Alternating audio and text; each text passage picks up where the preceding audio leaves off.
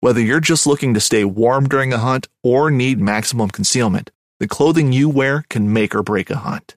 At MidwayUSA.com, we understand hunting clothing has come a long way with more meticulously crafted camo patterns, advanced scent control technologies, and weatherproof options to withstand the elements. Hunters have to wait until their favorite season, but shouldn't wait on gear, which is why Midway USA offers super fast shipping. When you're ready for your next system, log on to MidwayUSA.com. This upcoming concert season will be all about the boots, and Tecovas is your stop for the best in Western style.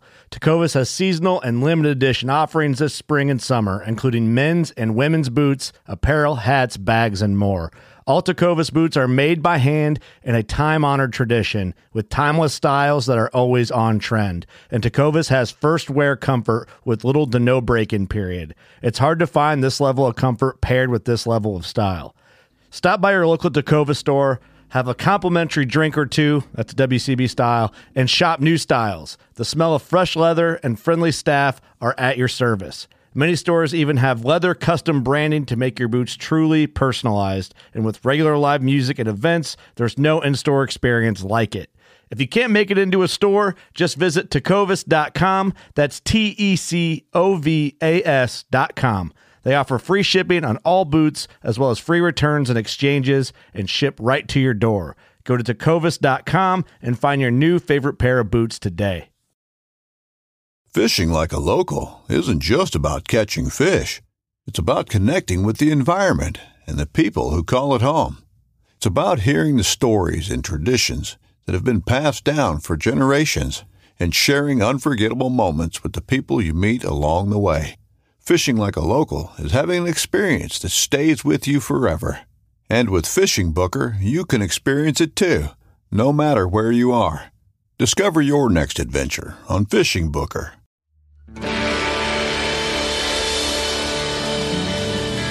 From the nation's capital, this is the Fly Fishing Consultant Podcast with your host, Rob Snowhite.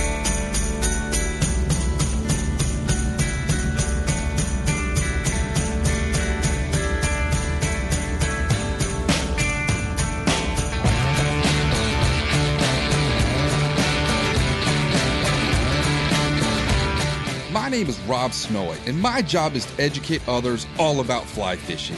Sometimes in my podcast, it'll be me interviewing someone else. Sometimes it's just me talking. That's going to be the next episode about my crazy weekend at Snakeheads. But in the meantime, we're going to go up to Northern Jersey for episode 270 of the Fly Fishing Consultant Podcast with Steven Sautner. Steven is a globe-trotting angler, author, and fly tyer.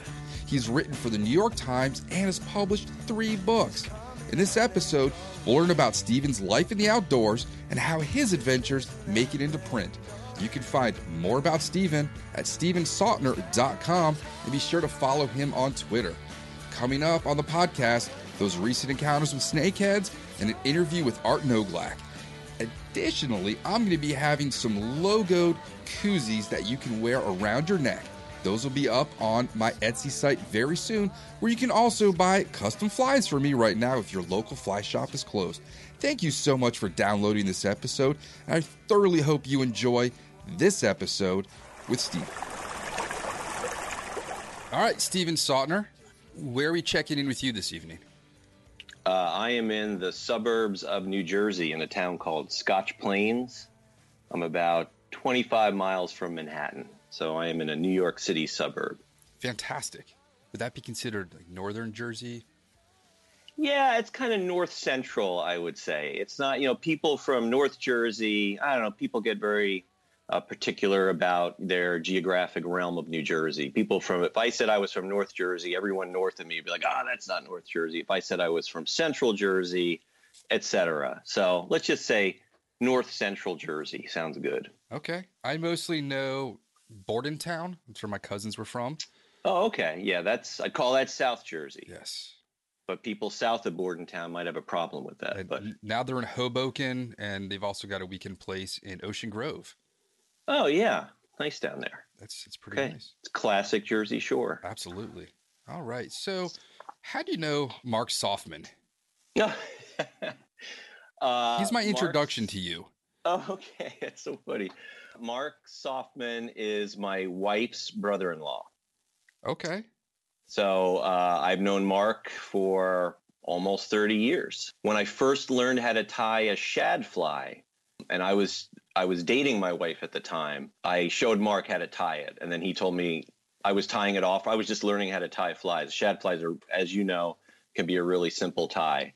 I was tying it off wrong, and he showed me how to do it right. So I'll be forever grateful. Fantastic. All right. And do you have a celebrity doppelganger for those listening at home who haven't pulled up your website Yeah, yet? that's an interesting question. I see you ask that quite a bit. I've been told that when I have a goatee and I've had it for quite a while. When I shave my goatee, I look like George Bush Sr. So, whatever. There was a time when I was a younger man when people said I looked like Matthew Modine, but I think that time has, well, first of all, I never really believed it. And second of all, that time has long since passed. And you almost have a Hank Azaria voice. Ah, I don't know about the impersonations, but if you've ever heard an interview of Hank Azaria, who is Hank Azaria? I know the name, but who is he? Homer Simpson, maybe? Apu? Okay. All right, cool. He was on Friends. I watched season 1 of Friends before it was kicked off Netflix. He was in that. Okay. I'm trying to think of what else Hank Azaria has been in. Yeah, I know the name for sure, but I'll have to hear his voice and see if I sound like it. So are you a native Jersey boy? Born in New York City. Where in the city? Lived in Rockaway Beach, New York, which is Queens, until I was in first grade. And then my parents moved us to the suburbs. And I've basically been in the same area ever since. So that goes back, more than 40 years. And So I've been a Jersey boy for most of my life. Did your family have a history of fishing? I know, my parents are both New Yorkers, and my dad grew up fishing somewhere around the Bronx. There's pictures of my grandpa. They would go carp fishing. Nice. No, as a matter of fact, I am completely self-taught. No one in my family fishes. I didn't have like the fishing uncle who would take me under his wing and teach me stuff. I was hardwired to fish, and I don't know why. Who knows why people pursue passions. But I know when I was a kid, I've sort of thought about this. Where did I get this? When I was a little kid, whenever we went to any sort of body of water, a lake, a pier, whatever, I needed to look in that water and see what was in there. If there was someone there with a rod and a pail, oh my God, I had to look in that pail and see what was in there. I was just fascinated by it. And I really didn't start fishing until relatively late, I guess. I started fishing in high school.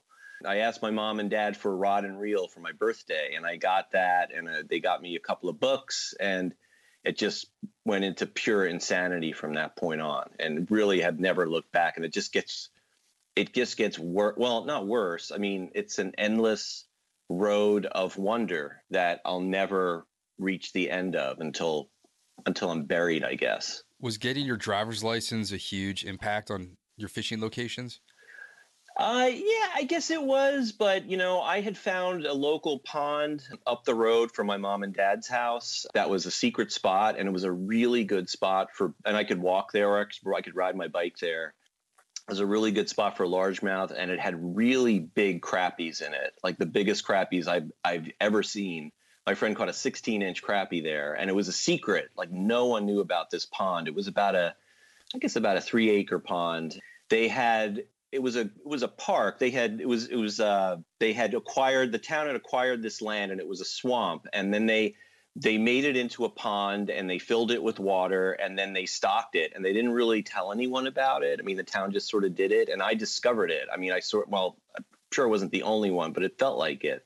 Remember, I went up there because it just looked good, and I brought my rod, and I had a little plug, a Rebel, and I caught like a 14-inch bass. I was like, oh my God. Nice. And this was like less than a mile from my parents' house, and it was like my own little fishing preserve. And then that went on for a couple of years, and I learned how to bass fish and fish for crappie.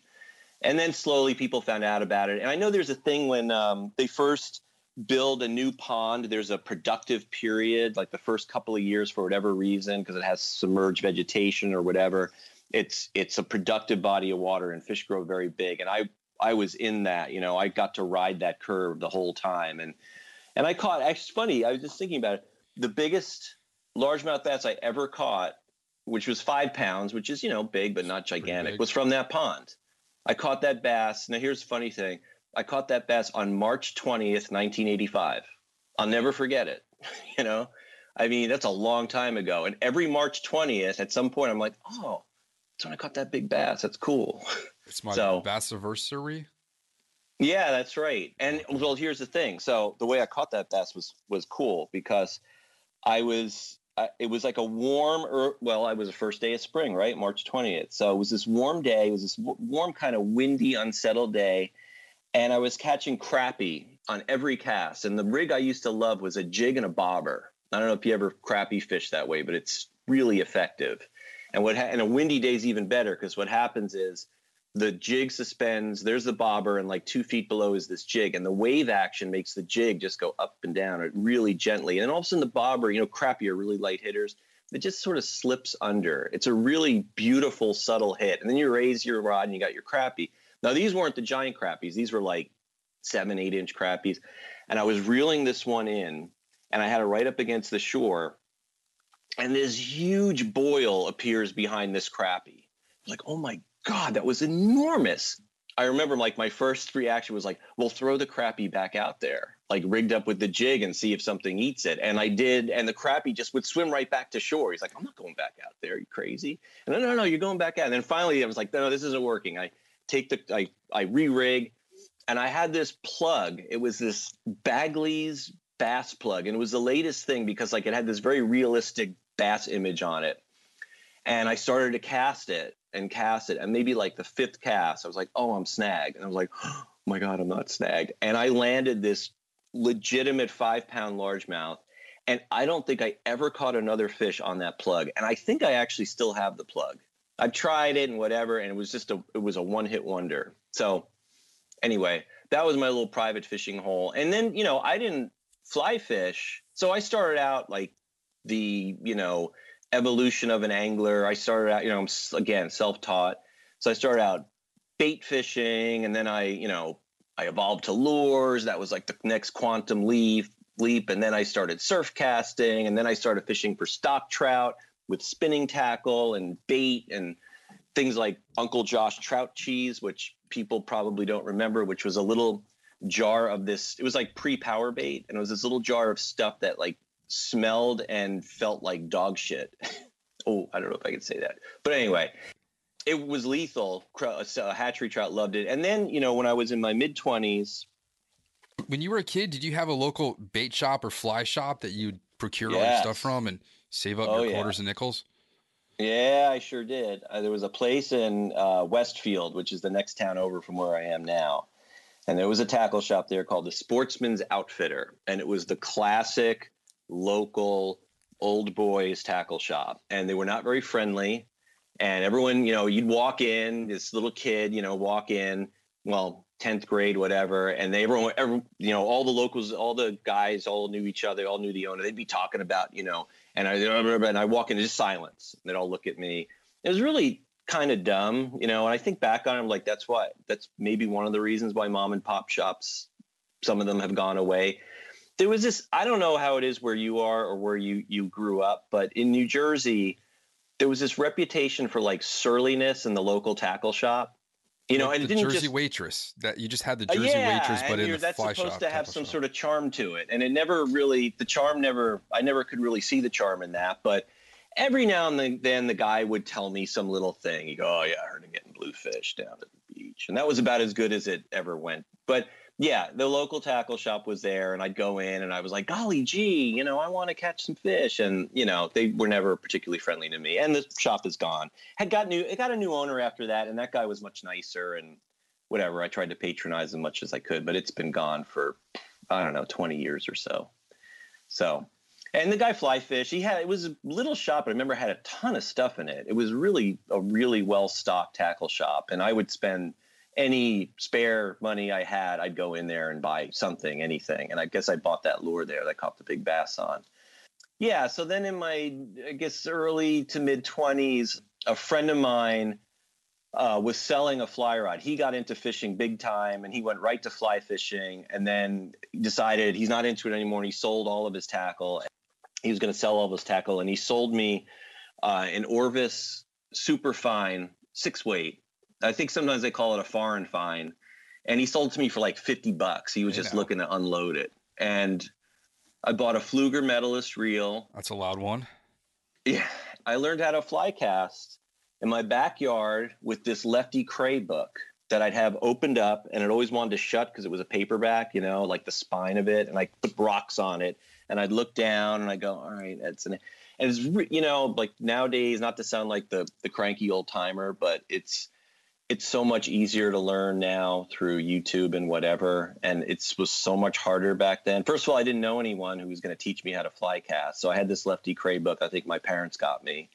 And I was trying to, you know, reading how to fly cast is really hard as opposed to watching a YouTube video. Yeah, I can't look at illustrations in Fly Fisherman, the Joe Mahler.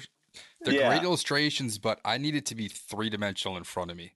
I know. I mean, your brain, I think, starts to atrophy after a while and you can't do that stuff anymore. Like, do you remember, did you grow up reading the Eric Leiser fly tying book? That was like the fly tying book. Do you know that one? Maybe I have to go check. I've got one that's it came out spiral bound. No, it's not that one. It's a hardcover book. It was the fly tying book. You know, it was published probably mid-70s. And describing reading how to do the pinch method it's really hard to get what he's talking about, you know, which is such a simple thing. You know, you can go on a YouTube video and you learn in 10 seconds. That's a question for Art next week is the pinch method. I have that in my notes for Art next week. The pinch technique. Art is the fishing manager of the Orvis Arlington, and we're doing monthly podcasts during quarantine about a certain subject. This will be the streamer. Oh, podcast. Nice. Yeah.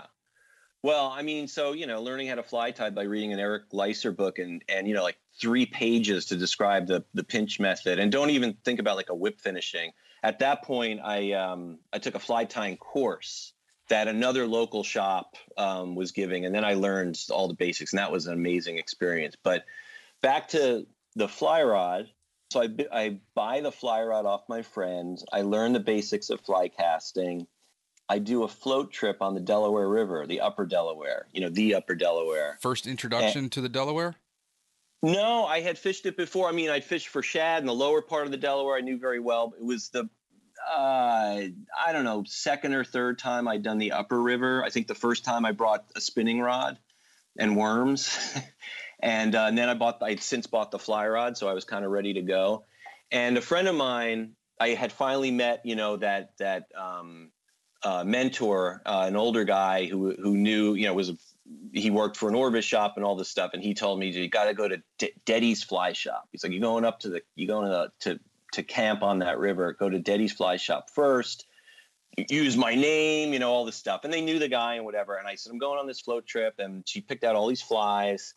And it was Mary Deddy. In fact, the Winnie was still alive. You know, she was in the back in a wheelchair. I remember she was telling, you know, on oxygen, you know, and she's like, "Oh, we almost lost Mom last week." I mean, you know, that was like, that's historical. Yeah, exactly. I didn't even know. I was like, "Who's Winnie?" I don't know. You want to tell the listeners a brief history of them? Oh, the Deddys? Sure. I mean, they are the seminal Catskill fly tyers. They were the Deddys and the Darbys.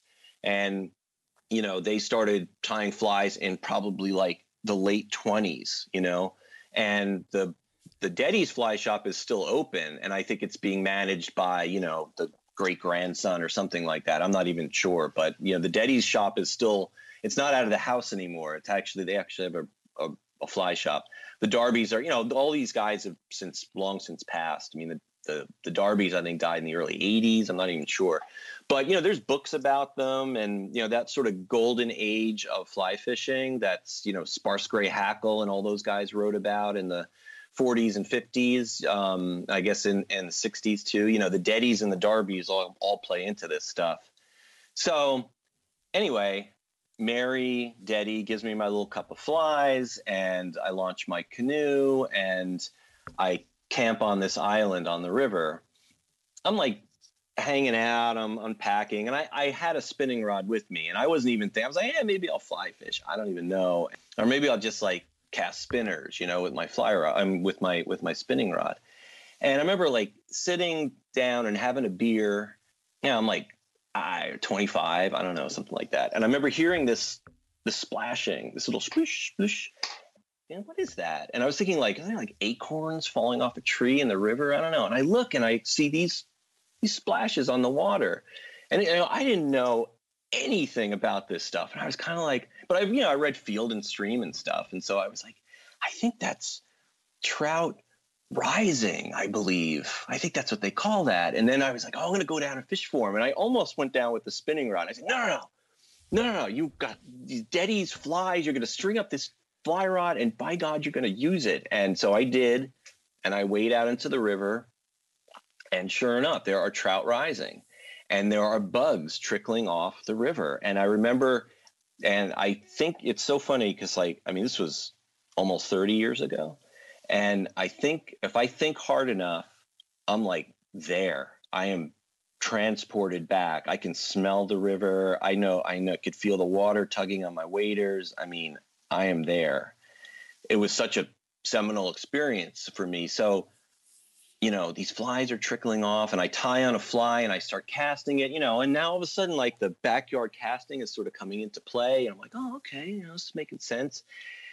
And then the fly is landing on the water and I see the bug and I'm like, that is not quite right, and I catch a bug and I look at my little cup and I'm like, I think this is called matching the hatch. I've read about this and I see this little yellow fly and I think, I'm not positive what was coming off the river, but for some reason I think it was a yellow Sally, which is the little stone fly. I think that's what they were coming up to, which is weird because I think it's like I've never seen trout rise to a yellow Sally since then.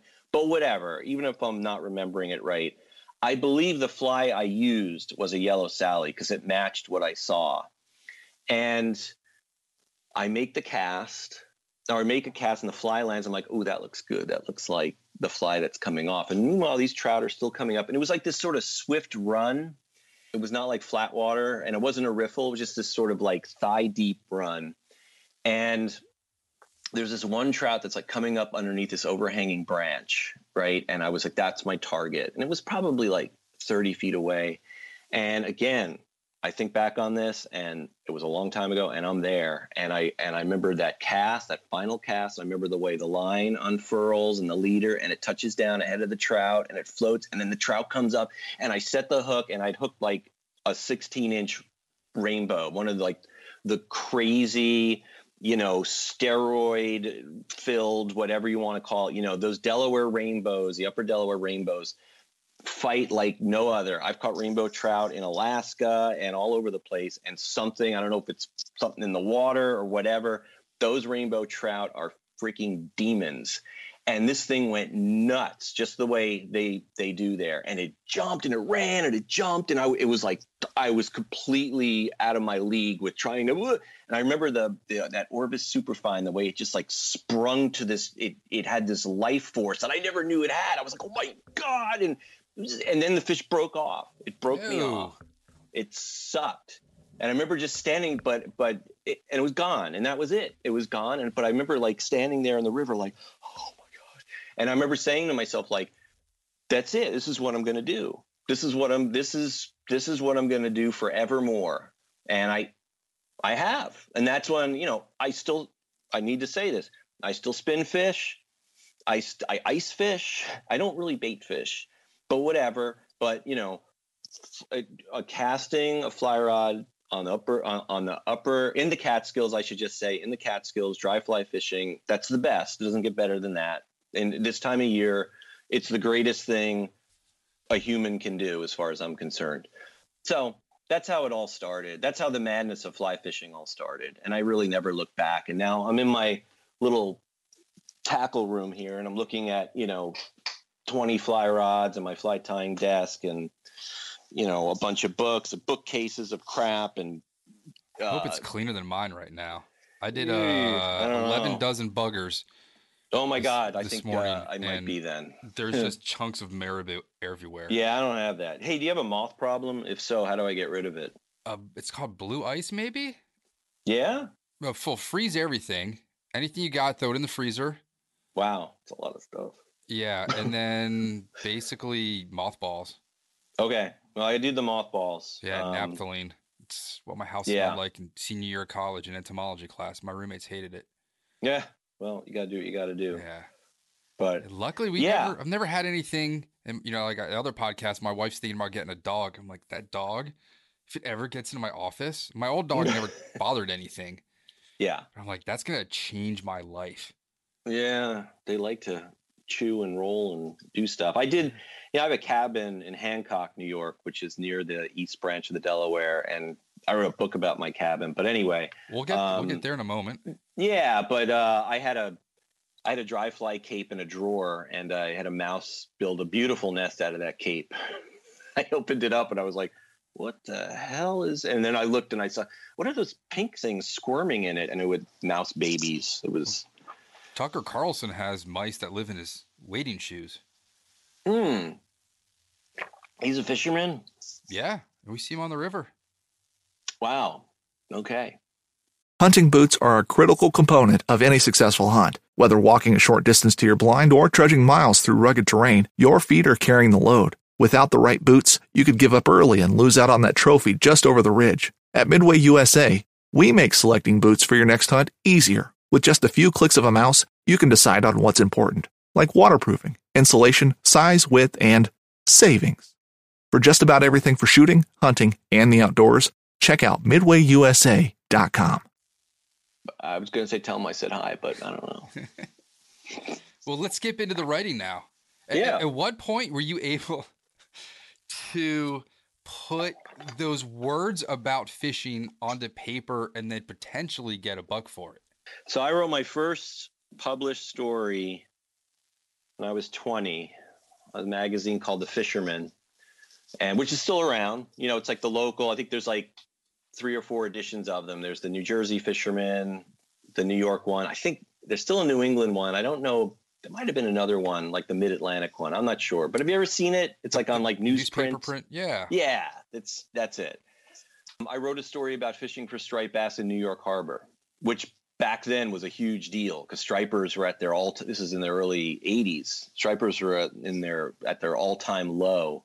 And everyone was looking like, where are the stripers? And I had a buddy who told me like about this. There was a pier in Jersey City in the Hudson, this broken down ammunition pier that had long been closed. And he took me out there and he taught me so I caught my first striper.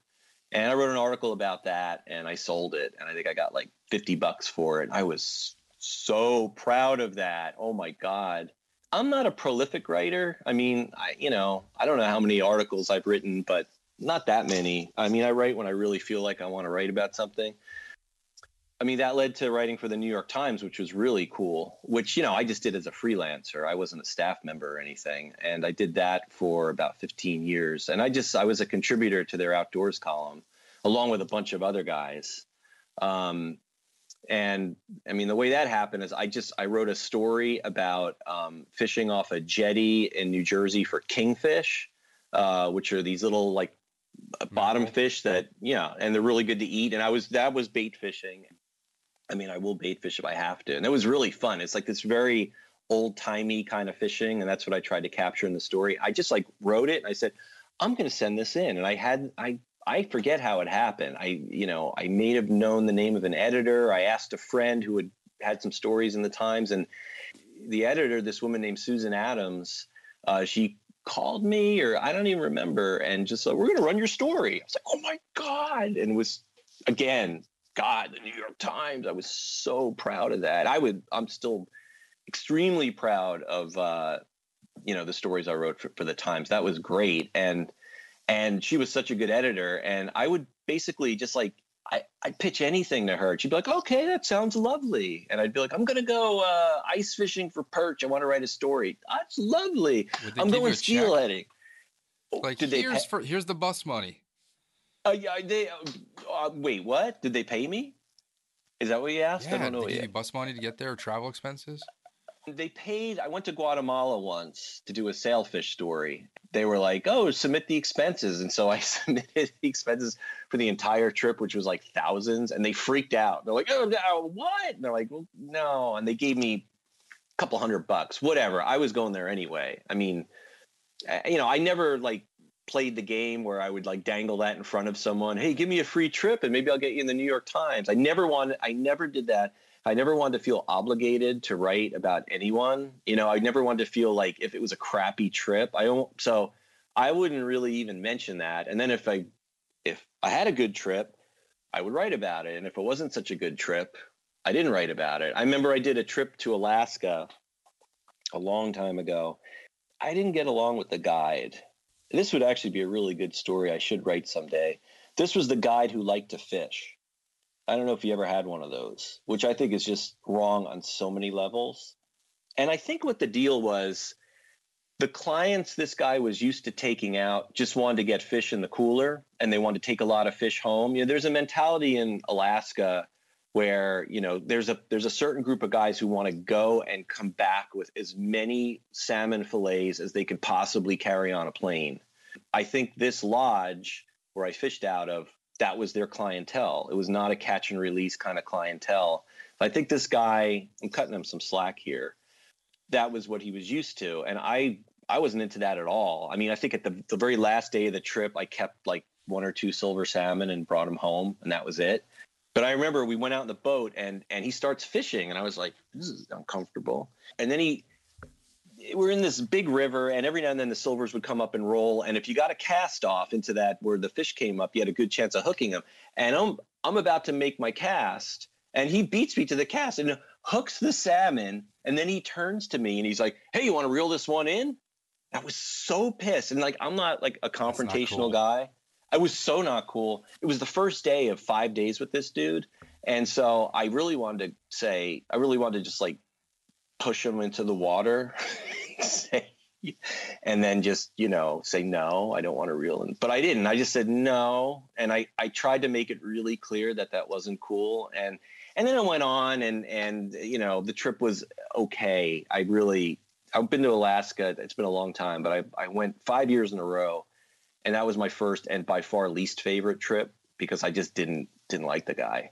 But anyway, so the point of that, we were talking about the New York Times. He knew I was a writer for the Times, and I did feel obligated to mention that he did cut me some sort of deal, but that was not a condition of the trip. But I know he was like, well, by the way, you're getting a discount. And so I mentioned him, but in like just in the most basic way and whatever. But back to the Times, most of the time I just would, something cool would happen. I'd go fishing and something cool would happen and I'd write about it and it'd come out, it was a great run. And then she retired and they got a new editor and, the whole thing changed at that point. Think about it, like 20 years ago or even 15 years ago, most newspapers, which, now who reads those, had a rod and gun column or an outdoors column. And, now like none of them do. Right. Who was the guy at the Washington Post for so many years? Phillips. He was a great writer. Yes. He really was. And I read his stuff. Sometimes people would say, oh, you read this in the Washington Post, and yeah, I mean, that's just like a bygone era. And so I caught the very tail end of that. So the new editor came in and he wasn't interested in anything anyone did. And the column, every now and then, there'll be something that they call outdoors. And it's usually some weird extreme fishing, not the usual. On the precipice.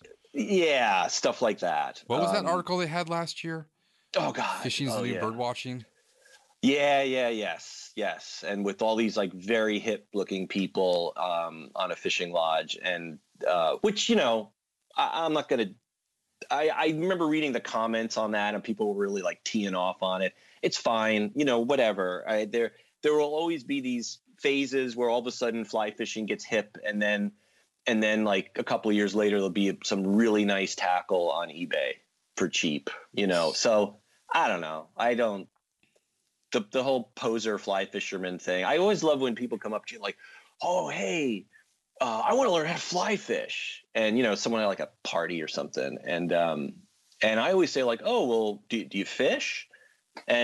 It's almost always like, no. And it's sort of like, I always think of that. It's like I want to learn how to like ski from a helicopter, but I've never skied before. It's like, well, yeah. Or like, well, like get on the bunny slope, learn how to ski, go from the green to the blue and the black. And then in like 6 or 7 years, come back to me and I'll teach you how to freaking fly fish.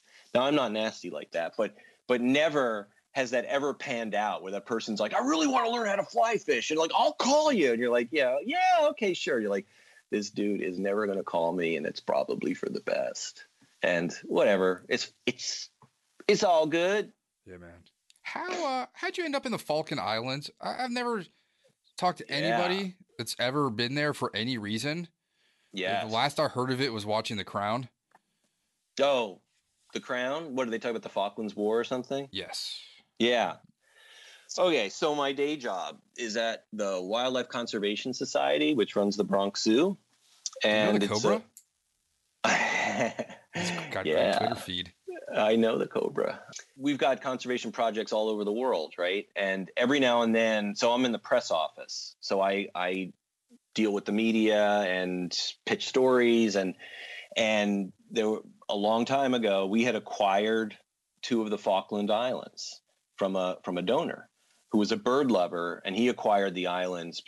I mean, this guy was a wealthy dude. And then after a while, he's like, what am I going to do with these? I mean, the Falklands are incredibly remote. For those of you who don't know, southern end of South America. So guano.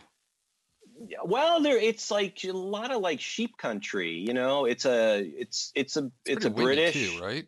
Yes. Yep. It's a Commonwealth. I'm not sure what it is. Like the British owned it. I would still own it. And there was a conflict with Argentina back in the early 80s, and Margaret Thatcher. That's kind of what like made her so popular among some people, was because she was like very strong, and the British came back and beat back those bad Argentines and whatever.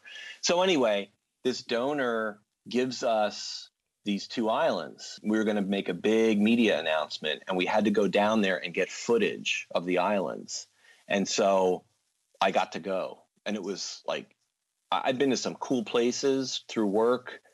I've been to Cuba, I've been to the Amazon, I've been to the Congo, but the Falklands will always be like the highlight of all of that, because first of all, we went there by RAF helicopter, which was just badass. And they dropped us off and like, see you in 3 days. And we camped, myself and 4 other scientists, of which I'm not.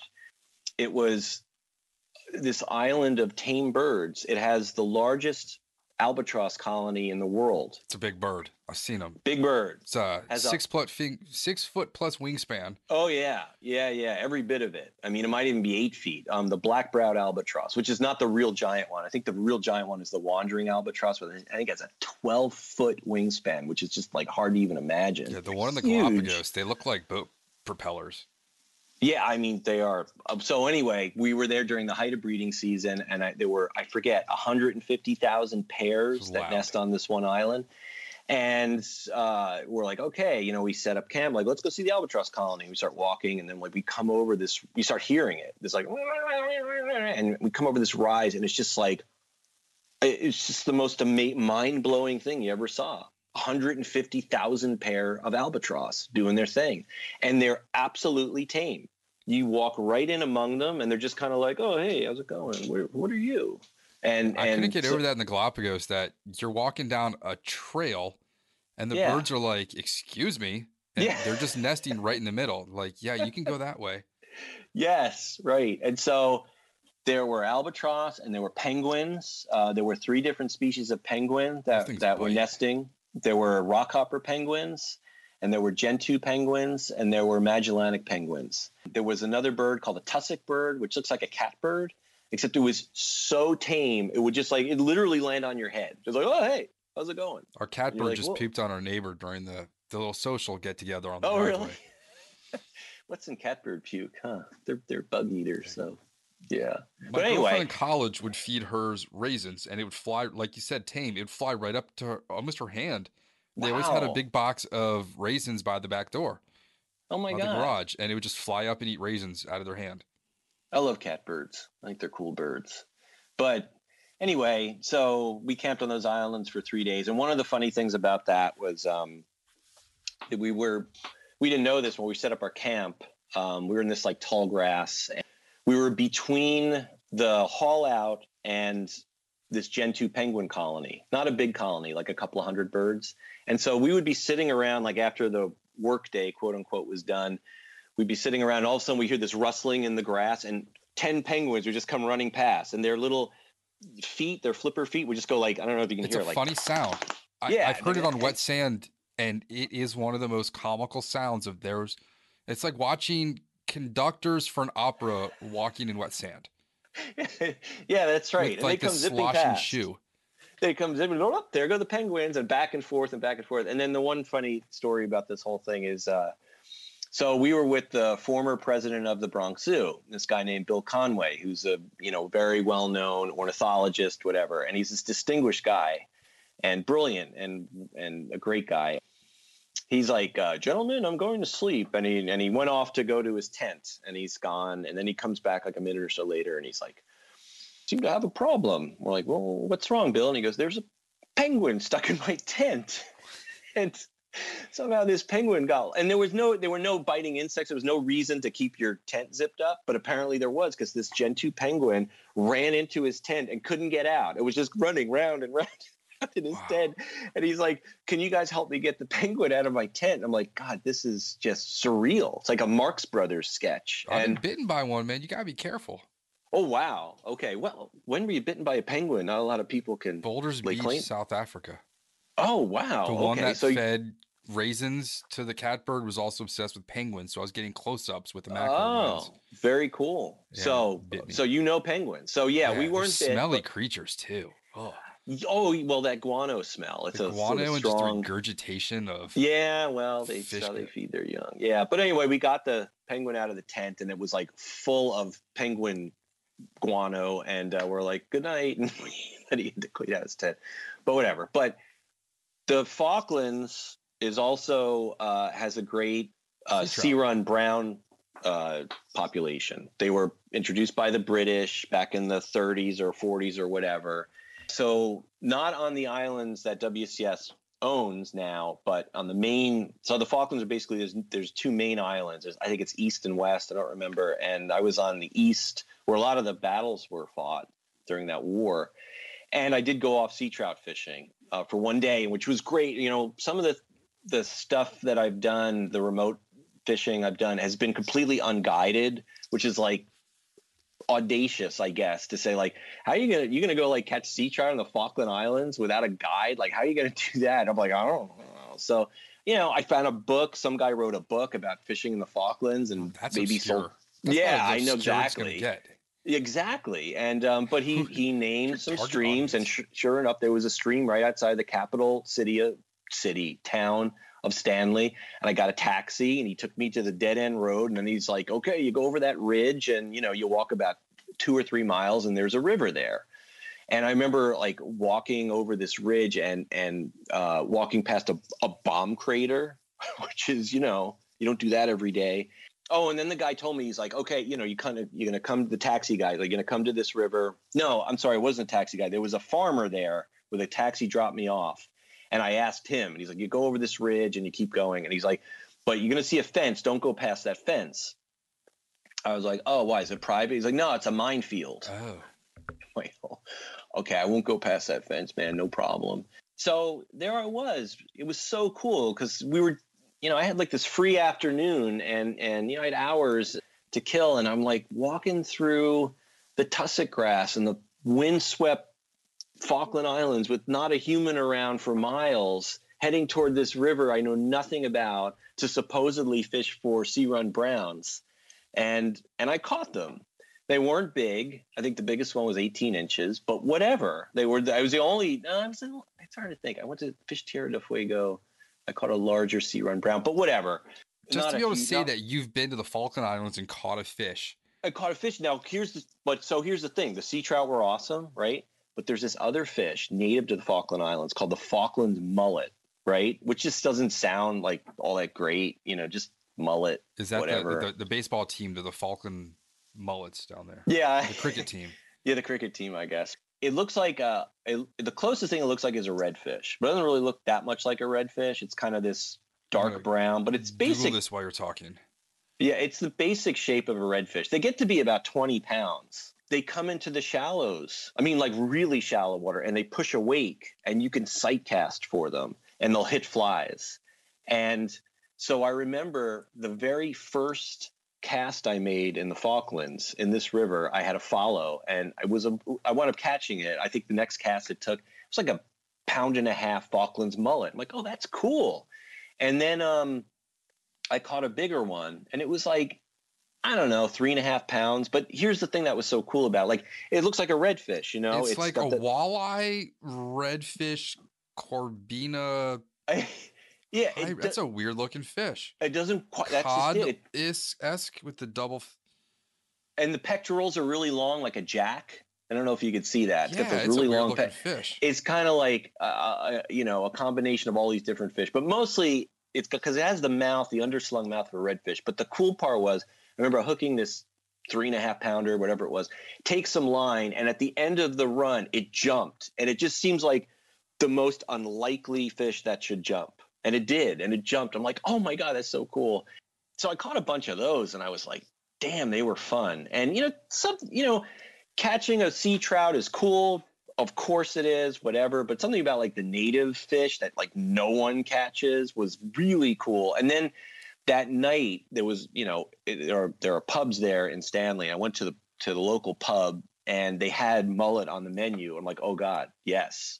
I remember I had a mullet, like broiled mullet and a Guinness because, it's British and whatever. And God, it was good. And I'm like, and I remember thinking to myself, like, man, if this was a fish they had back home, like in the Northeast, everyone would want to catch these fish because they come into the shallows. You can fly fish for them. They jump and they're delicious. But you got to go to the Falkland Islands to catch them. Speaking of and southern fish, Argentina. Yeah. You like to eat the shad, which I gather is legal where you are? Yes. Oh, it's not where you are. No, you can't take any of the herring or shad. You can take all the gizzard shad you want. Oh God! Not that. Which someone told me they're good to eat, but I can't do that. Koreans, you can get them at the Korean grocery stores down the street. I'm not there yet. Google gizzard shad; it's Korean dishes. Wow. Whereas okay. I don't want to touch one, even with gloves on now. Oh, they're smelly. God, they're smelly. They're like my least favorite. I have to admit. We'll get into them tomorrow. We'll probably foul hook a dozen where we're going. Oh God, I've done that. That's the worst. Oh, that's the worst. And are they gigantic where you are? I mean, you can get some ones you got to fight on the reel. Yeah, there's slabs. They're these like 2.5 pound slabs of whatever, Steak. But it's like trash juice smelling. Yeah, they're not like dumpster. Well, maybe juice. they're delicious. I don't know, but I'm not there. But yeah, American shad. I love eating American shad, and I hate that stupid joke that you hear the old timers. Oh, you put them on a plank and then you eat the plank. Ah! If I hear that one more time, I don't know what I'm gonna do. But hate that. And their name translates to the most delicious fish. It was named that for a reason. The most delicious of herrings, Alasa sapidissima. They are really good to eat, but there's a couple of things like any other fish. You got to take care of it. And so step one, you got to bleed it immediately, which is easy. You reach in, grab the gill, give it a yank. Blood is all over the place. And it dispatches the fish humanely, as far as I'm concerned. The fish is dead pretty quickly after you yank its gills out. And then you got to put it on ice. And then the other thing about shad is, when they first come in to spawn, they're full of fat, and that's the best time, right? It's like in salmon, but when they come in, it's like a fuse has been lit and they're burning through that fat. So you want to get that shad as early as you can. So if I catch a shad in like early April and it's a cold day and I bled it out and I remember to bring a cooler, and actually if I'm going to bring, what's the other thing? If I'm going to keep shad, I bring a cooler with me. And with ice or freeze packs or whatever, that's what I do. I mean, I'm like, I've got to take care of it and honor this fish, and I'm going to eat it right and all that. So, I don't know if you read John McPhee's book, Founding Fish. Yep. Actually, there's one. I have 2 copies. One is... It's so funny. I have 2 copies too. I don't know where I got when I see them at the thrift store, I'm like, you know what? I'm just going to buy it in case somebody, I talk to like the neighbor. My neighbor Brendan borrows all my books. Okay. So I always just have extra. I'm like, you know what? That's $1.50. Yeah. I'm going to get it and someone will want to borrow it. He's such a good writer, man. I mean, he's just Dominance of Nature was pretty fascinating with Los Angeles. Oh, I didn't read that. Yeah, what Iceland, putting out fires with water. Wow. Okay. Don't know that. Okay. I haven't read the full McPhee catalog, obviously. But anyway, Founding Fish. In the back of the book, there's all these different ways to cook shad and shad roe and milt, which I haven't done yet. His method for cooking shad is so simple. It's just broil it for 15 and a half minutes with lemon pepper on it. Done. That's it. You know, if you catch them early in the season, they just self-baste in their own. You don't put butter or anything on it. None of that. It just, when you pull it out, it's just oil just bubbling all around it as if you basted it. And then it's the challenge of eating it, you know, and shad are incredibly bony. But to me, it's like, it's weird. It's like part of the charm is like all these freaking crazy Y bones. And after a while, you can learn how to eat around the bones. If you start on the edge and work your way, then it's sort of, you can layer it. And you know, every now and then you're going to get some piece and be like, oh my God, and just spit it out because it's just riddled. But it's a really delicious fish. If you catch them early when they're full of fat, you bleed them and you ice them and take care of them. And then, you know, you can tell when you've done it right, because when you take it home and fillet it, quote unquote, because filleting, you know, your fillet has probably 300 bones in it still. It's very firm. And if you don't treat them right, it's mushy, and you can tell. You're like, so I think the Algonquian name for them was inside out porcupine. Oh yeah, I've heard that. That's cool. There's some sort of like shad poem about like the devil, and you know, I forget. I think I tweeted. Did you ever gut one just to see if there were anything in its stomach? No, I never have, but I've often wondered. So let's just say your fly was a little chartreuse critter swimming through the water instead of a fly, and that shad swam up and ate it or whatever, put it in its mouth, and it wasn't a fly, but it was a chartreuse critter. What would happen next? Would the shad just spit it out? Yeah. Or would the shad eat it? I'm very curious about that. You know, like, I don't know. I mean, like, why do they chase this stuff down? And you know, and they chase it down. You've seen it. It's things eating their eggs. They're protecting their progeny. Plus, they're just all raged up with hormones too. I guess. Yeah. They're like frat boys in bars. I suppose, yeah. Like, what is that thing? But have you ever caught them on dries after they spawn? No, so I never heard about that till I interviewed Joe DeMalderis, and he's like, "You'll get them on Cahill's up by the dam on the Upper Delaware." Yeah, not even up by the dam. You gotta be kidding me! And I'm like, that's a bucket list thing now, is to catch one on a dry. So let me tell you, I've done it. You do one, and you're like, okay, I'm done, because they're usually, when that happens, is after they've spawned and they are just skin and bones. They don't fight.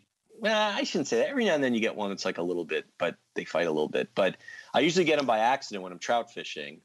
And sometimes, you know, there'll be dozens and dozens of them rising. It's always like, I shouldn't say always, mostly a last light situation. Gulping air? Or are they actually? No, they're taking bugs. That's weird. Yeah, I mean, these are the repeat spawners, right? So these are the fish. There's food they got to fatten up for their trip back down river. I mean, that's what the fry eat. Have you ever seen the fry catch midges midair? We catch them. Yeah, though they jump out. It looks like rain. Yeah. Down here. Have you ever looked closely? It's a sunny day. I've never seen what they're jumping for. Midges. Okay. Well, let me say, I shouldn't say every time, but I remember seeing them in the middle Delaware, and these shad were like 2 inches maybe. And they kept jumping and jumping and jumping. I'm like, what are they jumping for? There was nothing chasing them. I thought something with like a smallmouth or something. They were just free jumping. And I look, and the surface of the river is covered in midges, and they were jumping and catching midges in midair. So that's what once they hatch in the Delaware, before they run out into saltwater, they're insect eaters, right? Do you get them ever on little bead heads? Because we'll get them on little size 14 pheasant tails. If you're just going after some bluegills with a dropper, yeah. And all their scale comes off. Their scales are so fine they go between your fingerprints. Yeah. Oh God. Yeah, and it's like fine glitter, and you'll catch them by accident all the time. Oh, I've never done that. That sounds really interesting, though. I don't know if I want to molest them, but whatever. But anyway, they do, when they're done spawning, the pool, like near my cabin, there's a pool they call the shad pool on the East Branch. It fills up with shad, and there's a point where they're done spawning, particularly if it's a cool year, because I think warm water kills them. And that's why, like when the river gets really warm, you'll see a lot of dead shad. But if it's a cool spring, they'll linger. And I think that's when you get those repeat spawners that come back as like 6-pound fish, which I used to see a lot of on the Delaware. Now I hardly ever see fish that big. I'm not sure why. But anyway, they will rise. They're hard to hook because you got to give them a second. Like they come up. It's weird. It's a really bizarre rise. It's not like a trout. It's like this, they've got that scoop mouth, like a tarpon. And they come up and the rise makes a noise. It's like this kissing noise. And that's how you could tell the difference between shad rising and trout rising, though I've been fooled both ways. But for the most part, it's like a bluegill make a distinctive kind of smooching sound. It sounds a little bit like that. And they take the fly, and they're funny. They're selective, like they want small flies. They don't want anything over they want like an 18 whatever. They're selective with size, not so much with pattern, but they come up and then you got to give them a beat and then you come up with them. And oftentimes, even with that, you pull the fly right out of the mouth. And that's how you know it's a shad, by the way, if you pull it out of the mouth. And then, they surge a little bit for the bottom and whatever. And then they're done because they're like, dude, I just swam 300 miles without anything to eat. I just had sex and now this, come on. So whatever. And then I let them go and that's the end of it. But bucket list, I was the same way. I was like, oh, that sounds so cool. Get one to try. And then I finally did. I was like, all right, next bucket list item. So you've also been doing some brookie fishing while you quarantine, not just shad fishing. Oh, yes. So the one good thing about COVID, and it's the one thing, is there's no traffic, right? I'm in like traffic hell in New Jersey, as you probably are too. Your jug handles? Yeah, I got jug handles. I got everything. I got circles and jug handles and the whole thing. And so I rarely fish after work. At Midway USA, we know the AR-15 is one of the most popular rifles in modern American history. Known for its modularity and widespread use, it's often considered essential to any gun collection. The essential things you need to run an AR-15 are usually always in stock during shortages, things like magazines and 5.56 ammo. Whether you're looking to buy a new AR-15 or buy parts for your modern sporting rifle, log on and for just about everything for the outdoors, shop MidwayUSA.com. Because it's just a big pain. You want to go anywhere. It's like, an hour and a half of like horrible traffic. So just why do that to yourself? Now there's no cars on the road. So plus I'm working from home. So anyway, so I decided to start this like blue line experiment in New Jersey. To me, New Jersey was always like a joke trout fishing wise. And I'd hear people very passionately about like fishing on the Musconetcong and the big flat brook and stuff for stock trout, which I'm not really into. If I'm going to smoke some trout, I'll catch some stockers and whatever. But as a real fishing experience, stock trout is just not what I'm into. But the state on their website, they listed all of these wild trout streams. There's like 35 of them. There are more than that, but there's 35 of them listed. And they did an electroshocking survey, and you could see how many wild trout that came up on these lists. And so I looked at the list, and then I got Google Maps, and I looked to see what was near my house or what wasn't or whatever, just which one sounded interesting. And I began just packing my car and driving off into I would say hinterlands, but it's not. It's like the suburbs, just a little bit farther out into, like a little bit less suburban, but not that much less suburban. And I have found these like wild brook trout streams that are half an hour from my house, which is just dumbfounding that these exist. And no one's there. Any of the fish are small, and it's brush fishing. And the fishing can be brutal. It could be like, walls of multiflora rows that you got to navigate around or whatever, and sometimes I'm like, why the hell am I doing this? But and then everything works out. And I land like a 7-inch brookie, and I'm like, oh my God, this is like the native, here it is, the native fish to New Jersey. And it's been really fun. And not only, so there's brook trout and brown trout. That's what you're going to find in these streams. There's some streams have rainbows, but not the ones I've been hitting, wild rainbows, but there's not very many of those. And I've had surprisingly good fishing. I caught a brown a couple of weeks ago. It was like 15 and a half inches.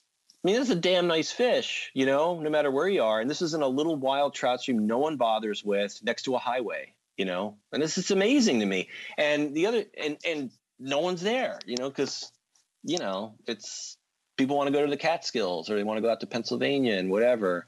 I was thinking, this one creek that I fished maybe a month ago, I think it might be a spring creek. I'm not sure. I asked a guy who knows these things and he's like, oh, it's in the limestone area. It could be, but it feels like a spring creek. It's this like serpentine stream. It's full of wild browns, most of them 6 or 7 inches and extremely skittish, so it's like and thorns and all the rest. So it's not for everyone. It's not for most, but I wanted to fish it. And I came to this one pool and there was a trout rising in the tail out of the pool. It's a decent sized trout, but decent relative to the stream.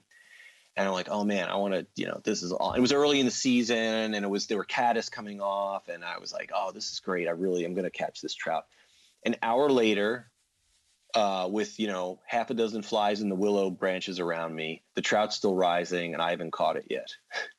I just can't. And I missed it twice and then it's kind of on to me and it's like, dude, you could throw anything and I'm not going for it, but keep trying. And I was, I'm on my hands and knees, I'm squatted down doing this thing. After a while, I'm all cramped up and I'm like, I can't take this anymore. And I stood up and I spooked the trout. I'm like, yeah, that's what I think of you. And I spooked it. And I was like, that's it, game over. I went back a week later and I'm on like my third cast. The fly hit just right. And there was like a snag. It was like, a brush pile and it was the trout. The fish was not coming up, but I put it dry right where it should have gone. And that fish came up and took the fly and I had him on. I'm like, oh, I got him. And it was like, maybe it was 11 inches. I got a little glimpse of him and he ran into the snag and hung me up and pulled off. It didn't break off, pulled off. I remember sitting there just like with my head down, like, oh my God, that was horrible. And I'm thinking to myself,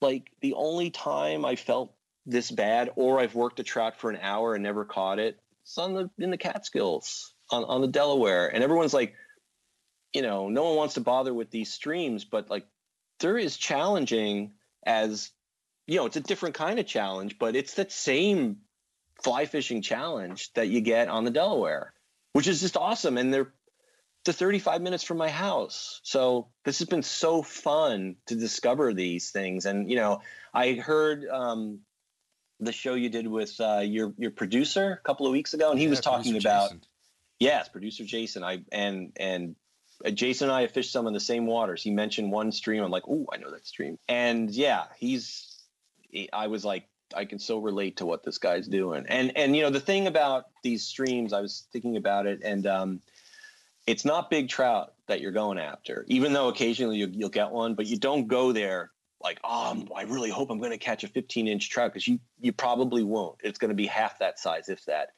What you're getting is solitude, which is so hard to get. You'll never get it on the Delaware. I mean, maybe occasionally you will, or any of the Catskill streams, unless for the most part, you're not getting that. But like, it's so great to go fishing bushwhack in a stream and know, like, I'm not going to see another fisherman because no one's going to be bothering doing this stuff. And that to me, like, all of a sudden, like in a 7-inch trout, it's like, who cares? It's a wild trout. I don't care how big it is. It's a wild trout and no one's here. And it's incredible. And I'm not trespassing. These are just like streams that are just like forgotten. No one's going to say, there's no one's going out of their way to fish for them. And so it's fine. Cool. I'll keep fishing them. When you're fishing spots like that and throughout the day, do you have a constant running narrative going through your conscious talking to yourself of how this would turn out in written form? Totally. So I'm a storyteller. Maybe you can tell.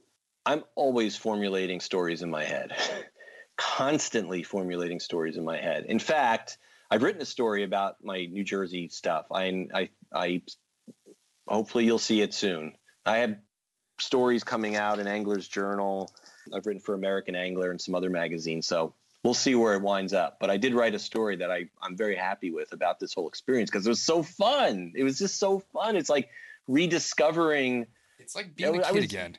Oh, it's that giddy. Feeling of just going to that pond and catching that bass. Oh my God. I'd come home and I'd tell my wife, I'd be like, and it was like always, I'm like, and it's 31 minutes away. Like, oh my God. It's just like amazing. It's like this secret, but no one, people know that, there's they have their followings. Like, I'm not naming any streams. I wouldn't do that. But it's, you know, a little bit of research. You can find out what they are. But like, you want to go bushwhacking and for a 6-inch brown that's really hard to catch. I mean, go for it. You know, you'll never get a lot of people on them because it's just like a specialized thing. Everyone wants to go to the Catskills or Pennsylvania or fish for stockers or whatever. That's cool. You know, there you go. Well, speaking of some of the local spots, what are other distant locations you've been to? You've mentioned so far. Yeah, so Alaska, I went to Cuba. Falkland, I've been Cuba. to Alaska. You know, that was all fishing for silvers for the most part. Again, I did a self-guided trip in Alaska to Cordova. You know, at first I did the fishing lodge, which I didn't like because the guide, all he wanted to do was fish. And then I did a float trip, which was friggin' expensive. And the river blew out the second day on a 7-day float. And so we fished this like muddy river looking for like sloughs where you could occasionally catch a fish. Not for me. And then I went to Cordova, no guide. You know, Cordova is south. It's like the very kind of northern part of that. What do they call it? That like strip of Alaska. I forget what that region is known as. Southeast Alaska, I guess it is. Kind of the northern part before it starts to move more to the west, like near where Anchorage is. It's like, I'm going to guess 200 miles southeast from Anchorage, something like that. It's on Prince William Sound. It's one of these fishing villages. You can only get there by plane or by boat, but it has a road system on it. So you can rent a car. And I've heard the road system since washed away, so I don't know. It's been a while, but there were all these different streams, and they're all full of fish, and you could just go do your own thing. And to me, that's like much more satisfying than a guide. Now, that's me personally. Nothing against, and I've had some great experiences with guides, but you know, to me, I get so much more out of it if I figure it out on my own, even though I may not catch as many as if I got a guide, but. Again, having said that, I fish with Joe D. He's awesome. I'll fish with him any day. He's a pleasure. I mean, the few times I've booked guides and had great times, most of the time I didn't really do very well, but the guide was just a lot of fun to be around. So that's why it was a fun experience, you know. But anyway, yeah, Alaska was great. Cuba was a hoot because I was there for work. I brought my fly rod just in case. I always bring a pack rod with me, and I wasn't sure if I was going to be able to fish. And we wound up in the Bay of Pigs, and we wound up in a place called Las Salinas, that's one of the places where people go bone fishing. The woman who planned the trip for me, a colleague, said, Steve, I wrote, each day we had this itinerary, and we were very strict about it. And she's like, I put in the itinerary for you. You can go bone fishing for 2 hours. It's like, oh my God, I love you. Goodness. Yeah, exactly. And so there was this research station at the end of this long road. You could like rent a skiff with no motor, and this guy would get in the back and pull you out onto these flats, and you go bone fishing. And it was cheap. It was like $20 for 2 hours. It was ridiculous. And I don't know if that was like my special deal or whatever, but whatever it was.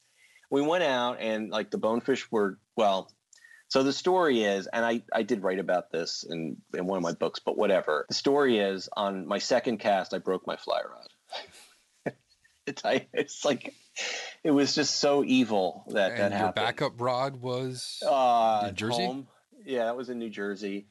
It is an amazing. So here's the thing. Like, if I didn't break that fly rod, I would have caught like a 2.5 pound bonefish. It would have been awesome. But here's what happens. So like, I'm not sure how I broke the fly rod. I might have dinged it. You know, we were using weighted flies, and I might have dinged the blank on a bad cast. It was windy, but I remember I pulled out the line and the knot caught, and it just snapped. And like, I lost like 2 feet of it. So, you know, which makes the rod no more fun to fish with. So I'm like, oh my God, I broke my rod. I'm done. That's it. It's in the second cast, you know? And so like, I'd been in Cuba for 5 or 6 days. You know, things have rapidly been changing in Cuba, but I learned in Cuba, like, how the Cubans get by with like next to nothing, right? And like the old cars, you know, they keep the old American cars going, and they do any crazy thing to keep it running because like there's no other option. You know, there's no car dealership or whatever.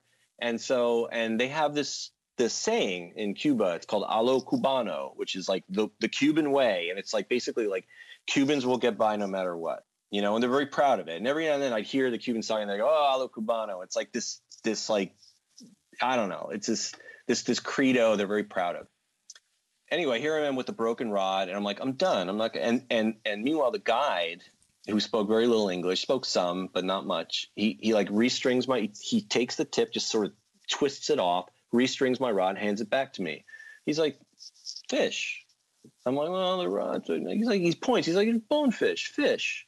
And so I'm like, and I stand up, and I'm like, and I cast it, and now it's like, it's hard, you know, this lovely 9'8" weight is now like a 7'10" weight or whatever it is.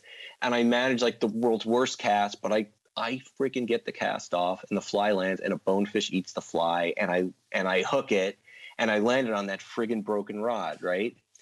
And I bring it up, and I was like, oh my, and I haven't caught a lot of bonefish. I mean, that was like, I think the second bonefish I ever caught. I caught one other one in Belize years before. And I land that bonefish, and I remember I was looking at it, and the guide, he just says this. He goes, Senor, you catch that fish a lo cubano. And I was like, I almost started crying. I was like, oh my God, this is beautiful. I did catch a bonefish a lo cubano. I could have just sat there and sulked and I'm not fishing anymore, broken rod. And I landed that bonefish on a freaking broken fly rod. So it was like this amazing experience. I wrote a story about that, but I'll never forget it, you know? And if I just landed it perfectly with the 9-foot rod doing its thing, it would have been fun. But having landed it on the broken rod was like this amazing story. So, you know, there you go. Right on. Can you give us a little brief description of some of the books you've written before we get into the random questions of the evening? Yeah, sure. So I've done 3 books. I wrote a book called Upriver and Downstream. Actually, I edited that book, which was like a best of New York Times columns for like from like a 10-year period. And it's stories by myself and like a bunch of other writers. And that book came out in 2007. And then I wrote a book called Fish On, Fish Off, which is just stories about weird things that happened to me while fishing. And that includes my Falklands adventure and my Cuba adventure and learning how to fish as a kid and getting thrown in by a friend of mine who he threw me in the river because I pissed him off, and got to read about it, I guess. And, you know, it's just a collection of sort of oddball things that happened to me while fishing. And then I wrote A Cast in the Woods, and that book came out 2 years ago. And that's about my cabin up in Hancock. You know, I'd always wanted a fishing cabin, and I bought one in 2003, and I was like, oh, this is going to be great. And we fixed it up. It has a little brookie stream that goes through it, which is amazing. And then all these horrible things happen, like stuff you'd never plan for. Like we had a 700-year flood that basically destroyed the trout stream. It turned it into like a rock quarry.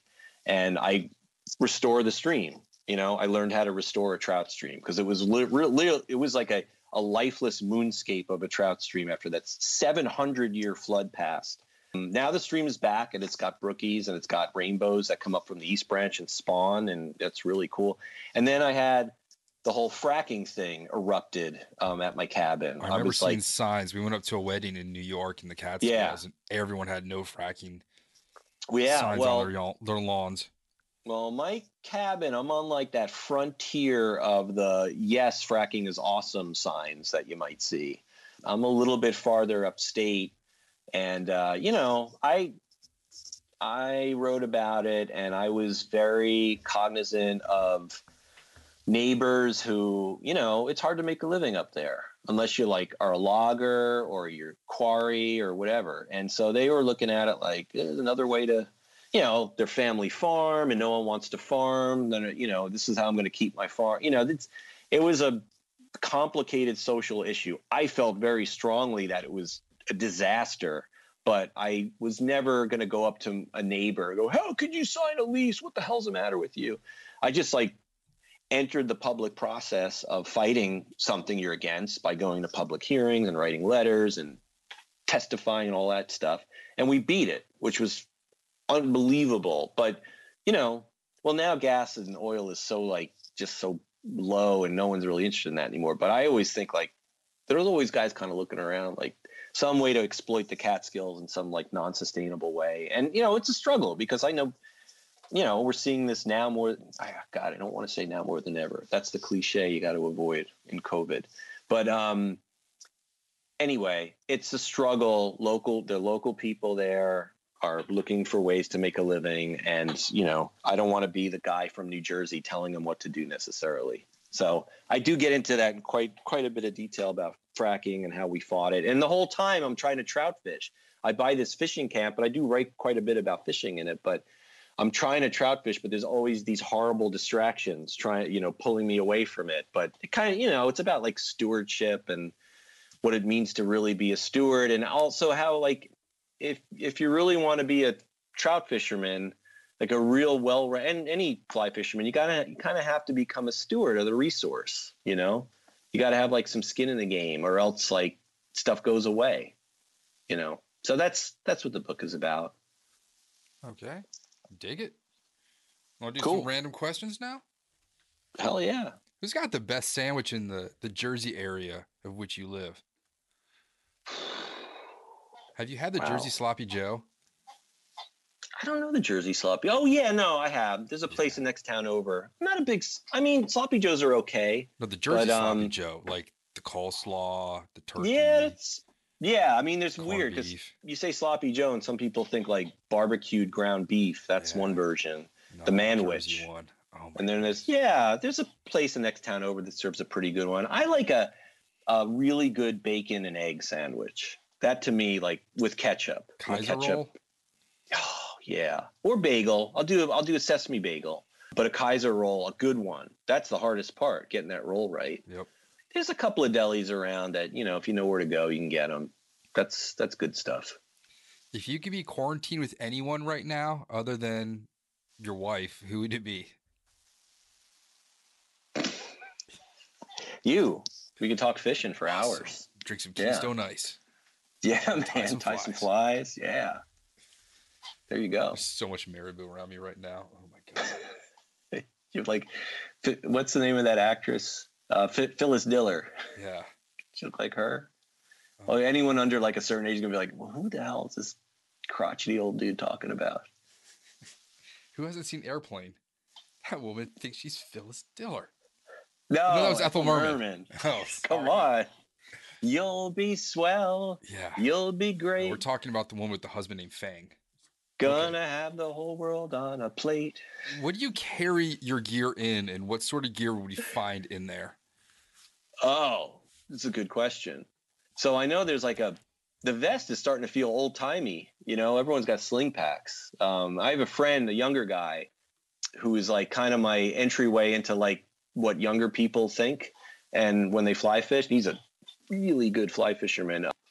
He's all about the sling pack. He's like, hey, dude, you got to try the sling pack. But I don't know. I know my vest. I know where everything is. So that's that. Here's the thing. But we'll see. If someone gives me a sling pack, maybe I'll try it. But this year, I tried to condense to one fly box. Now, I went to the fly fishing show in Edison. So this is a sort of a humbling thing. Right before everything pre-shut That's down. right. That's right. So do the author's booth thinking like, oh, man, I'm going to sign all these books and be a celebrity. You don't do that to stroke your ego because not a lot of guys go up to you. Unless you're Joe Humphreys, who I got to meet, and that was so cool. He is the nicest guy. Actually shared the booth with Joe Humphreys. I mean, how friggin' cool was that? And he is the real deal in so many ways. He was such a cool guy. Definite Jedi of fly fishing. Oh my God, that bow and arrow cast is, and now that I'm fishing these small streams, I was like, oh, I should have paid attention more to his presentation. I went to a talk about organizing your fly box, and it was by someone who was, these guys who were selling something, and it was whatever, it seemed like a worthwhile product, whatever it was. It was Peter Stitcher, custom, maybe? It was custom, it was flies custom to like the rivers you fish. Yeah, they're Peter like Stitcher from Denver. Okay, yeah. He gave a great presentation, how to organize your fly box. And he talked about going in rows of like, the stages. So starting with the caddis nymph and working your way along to the emerging caddis and then the egg-laying caddis. And so I was like, oh, wow, what a great idea. So normally I'd have like 6 fly boxes and I would look really dumb in my vest. I mean, I look kind of dumb anyway, but really bulging with stuff.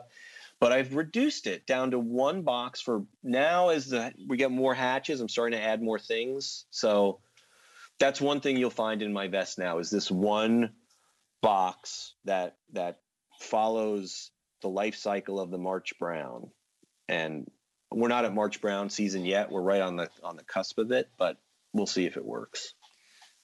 If you could have gone on tour with any band on any one of their tours, which one would it have been and when? Well, I'm a huge Clash fan, that was like the only band that mattered. That was a band that got me through high school. So, and I did play in a band called the Orphans. And then I played in another band called DUH, which stands for Duh. We wrote all original songs. And actually we wrote I had a song called Trout in DUH, which I think is floating around the internet somewhere. But anyway, the Clash was the coolest band going. So there you go. You played guitar then in the band? No, I was Drums? lead vocalist. Oh. I can't play anything. Okay. Yeah. All right, let me squint and read into my questions here. Right before this all happened, I was like, I should probably get a new pair of contact prescriptions done. Yeah. So I'm down to 2 sets of contacts. Uh-huh. These ones should have been changed a while ago. Yeah. If you only had, I didn't change this one out, but this is pertinent. If you only had one style of pizza with one topping to eat for the rest of your life, what would it be? I like the tomato pie, which is like the old-fashioned pizza with like cubes of mozzarella and a lot of tomato sauce. Not a lot thick, but like a thin layer of tomato sauce. Ladled on and then ladled on and smoothed out. Yeah. And then you put the cube of mozzarella on and it melts into like a round thing. There's a pizzeria the next town over called Sorrento's that does such a good tomato pie. I could almost eat a whole one, an entire one, but the worst pizza where you live is still better than the best pizza down here. That's so true. I mean, there's a 50-mile radius around New York City, and thankfully I'm in that 50-mile where you can't go wrong with most. And there's people across the street from me that order Domino's. I'm like, why would you do that? It's just so wrong. It's like fishing for stock trout when you're, there's 50 blue ribbon wild trout streams around, but I want to fish for stock. I've always been perplexed when you go to Times Square and all like Applebee's and Chili's are all full. Yeah. This is the city of food. I know. These are people who don't want to take chances in life, but going whatever. To Guy Fieri's restaurant getting donkey sauce. One of the best New York Times articles was when they reviewed his Times Square restaurant. I heard about that. There's another, have you ever heard of Peter Luger Steakhouse? Yeah, that one was pretty rough. Did you read that review? Yes. Oh my God. That was rough. They're apparently feeding people right now. Really? I don't know if they're just giving mediocre food. But yeah, my wife came home from work. She's like, did you read the Peter Luger article? And I was like, yeah, that was rough. Yeah, it was. But you know what? They deserved it, it sounded like. Yeah. They were coasting on their laurels. And, you only do that for so long. So whatever. All right. What's the strangest thing you found while fishing besides a bombed out crater? You're the first person that we've interviewed that's seen a bomb crater while fishing. Yeah. Well, this happened not that long ago. I never fished a squirmy worm. Is that what they call it? Squirmies? Yes. Squirmies, yeah. I know there's it's like in the mop fly realm, but whatever. I have a friend of mine, excellent angler, and he fished with a guide somewhere, and that's what he caught fish on. And he was like, oh my God, this fly is amazing. So he was trying to explain to me, and he mailed me some. He mailed me the long length of stuff and the hooks, and he wrote out how to assemble one and whatever. I said, all right, I'm going to fish this. So, and he kept saying, it catches everything. That was his line. It's caught, I've caught wild trout. I've caught bluegills on it in places I didn't. Trout Street. I mean, everything. So I'm like, all right. So I go to this. Another friend takes me to this wild trout stream. Puts me into. It was his stream, and he puts me into this run. He's like, "This is a great run." And so I'm drifting whatever through it, pheasant tail, and it's not catching. I was like, "Oh, I got that squirmy." I put the squirmy on, and I first drift. Like, oh, got weight, and I'm lifting. I'm like, just dead weight. I'm like, what? And I landed a dead mouse. Ew. Not the DJ. What? The DJ dead mouse? I don't know that. Is that a fly? No, there's an actual DJ, and his name is MAUS, but it's with the 5 for the S. Man, I'm out of it. But anyway, I landed drowned mouse. And I remember I turned to the guy, and I was like, my friend was right. It does catch everything. So There's a picture, I tweet crap, and if you go on my Twitter feed, if you scroll down, you'll see a picture of me holding that mouse, and I'm laughing my ass off. So that's probably the weirdest thing I ever caught fishing. I had that idea that mice drowned, and I took a Dave Whitlock hair mouse and put a bunch of split shot, and I bounced it under a bridge in Colorado. Yeah. One of the biggest trout I've ever hooked. Sure. Why not? I thought I was snagged on the bottom. Yeah. Cool. So How big was it? I came up with I should make pinky flies because the babies probably get out of the nest and fall in and drown. Yeah. And it was just a tail of pink chenille, ultra chenille like San Juan, and then just baby pink crosscut rabbit. Right. And I never fished it. Oh, plenty of time. Yeah. All right. Next one. Who makes your favorite pair of pants? You're a traveling guy, so you probably rely on some sturdy gear. I'm still like a traditional. I'm wearing, Levi's right now with a hole in the crotch. I don't know how that happens, but whatever. Beans. Yeah, I guess. So, I do that, but I like the quick dry pants. The thing that freaks me out recently are ticks. I really don't. I've had some buddies who got laid out by tick-borne illness. I got Lyme disease and went up in the hospital. So I don't know. I'm spraying pants with permethrin and, hoping for the best. Socks into your pants. And I know they sell these ones that are pre-treated, and apparently they last for the lifespan of the 80 washings or whatever. They may be my new favorite pants if I actually buy them. Nice. All right, I've got a private plane waiting at the airport right now. It's fully gassed. Where are we going right now? It's full of fishing gear. I want to catch more bonefish. I want to catch bonefish unguided on my own terms. And I looked into the Bahamas before. We could go to the Seychelles. It's a fully gassed private plane. Oh, fully gassed? All right, I'd go to the South. But I wouldn't want to go to a place where it gets boring because the Seychelles sounds like so automatic. Like I don't want to catch 25 bonefish in a day. I'd rather catch 4 really memorable ones. You know what I mean? I think the worst thing that could ever happen when you fish is it suddenly gets boring. You're like, oh, okay, I've caught too many. And silver salmon can be like that. And that's a weird feeling where you're like, but the thing about that, it's short-lived. You might be like over the course of the day, like, okay, I've caught enough. But by the next morning, you're like, oh man, I got to do that again. So, and also Atlantic salmon. I've caught 1 Atlantic salmon in my life and on the Margaree River. I've hooked a couple other smaller ones, but I want to go to a beautiful place and catch Atlantics on a dry fly. So Russia, whatever, that's sure. Or one of those lodges in Labrador sounds really cool. Yes. All right. Last question before we let you go for this evening. You've already landed a bonefish on a broken rod and foul hooked a dead mouse, not the DJ. What's a story you had to have been there to have believed? Oh, boy. Oh, God, I've got it. I can't think of it. I fished the Broadheads Creek in Pennsylvania, which is a funky, really good wild trout stream. I fished next to a clown. What? So in I came up. Well, it was this wooden cutout clown. Okay. It was so weird. It was like wedged against this rock. And it was this clown with like balloons, and I don't know what it was for. It was like a sign for something, and it was, 4.5 feet tall. Sounds disturbing. And it was totally disturbing, and but it was there for like weeks next to this one pool, and I was the clown pool, and this was a remote part of the Broadheads. It was called it's the Gorge. You have to hike in. There was no one around, and I was fishing it by myself, and then like I was fishing there once and it was getting dark and I looked at the clown and I just got completely freaked out. I'm like, go get out of here. It's wade across the river. And of course the fishing by then was done too. And I was like, oh, I had this chill. And I'm like, that was so creepy. So that was, and then I got high water and it washed away. That was the end of the clown. So it's disturbing someone else downstream. Yeah, I guess. Yeah. Maybe it's in the ocean now disturbing. Dorado will be underneath it. Yeah. Mahi. You should have put a tracker on that clown. Yes. All right, Stephen, where can we follow you on Twitter? I'll probably see you there in 3 hours when I go to bed. Sure. My Twitter feed. But what about your books and articles? Where can we find more information on your writings?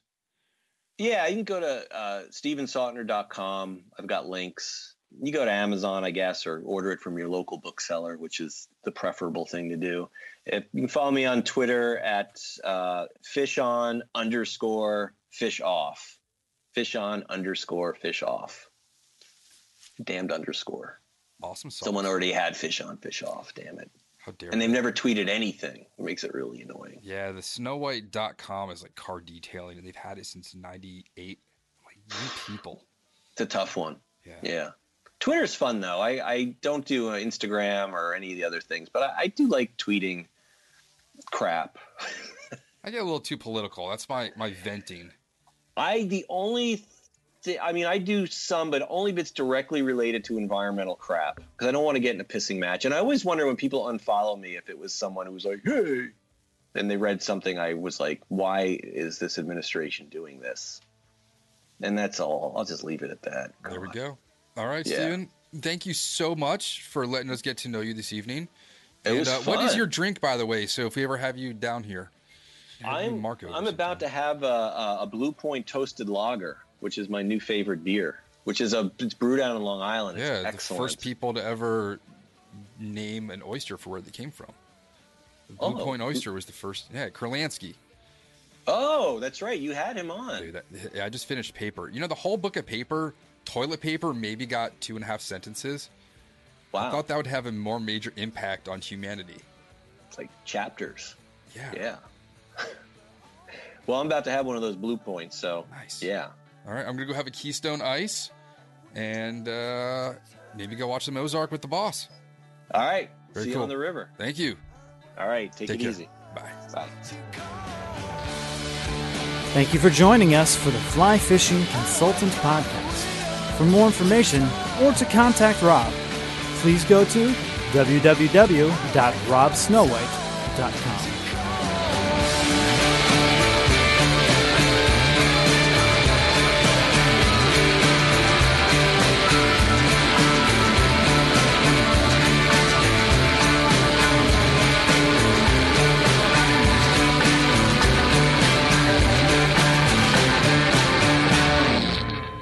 This podcast is brought to you by Freestone Productions at freestoneproductions.com.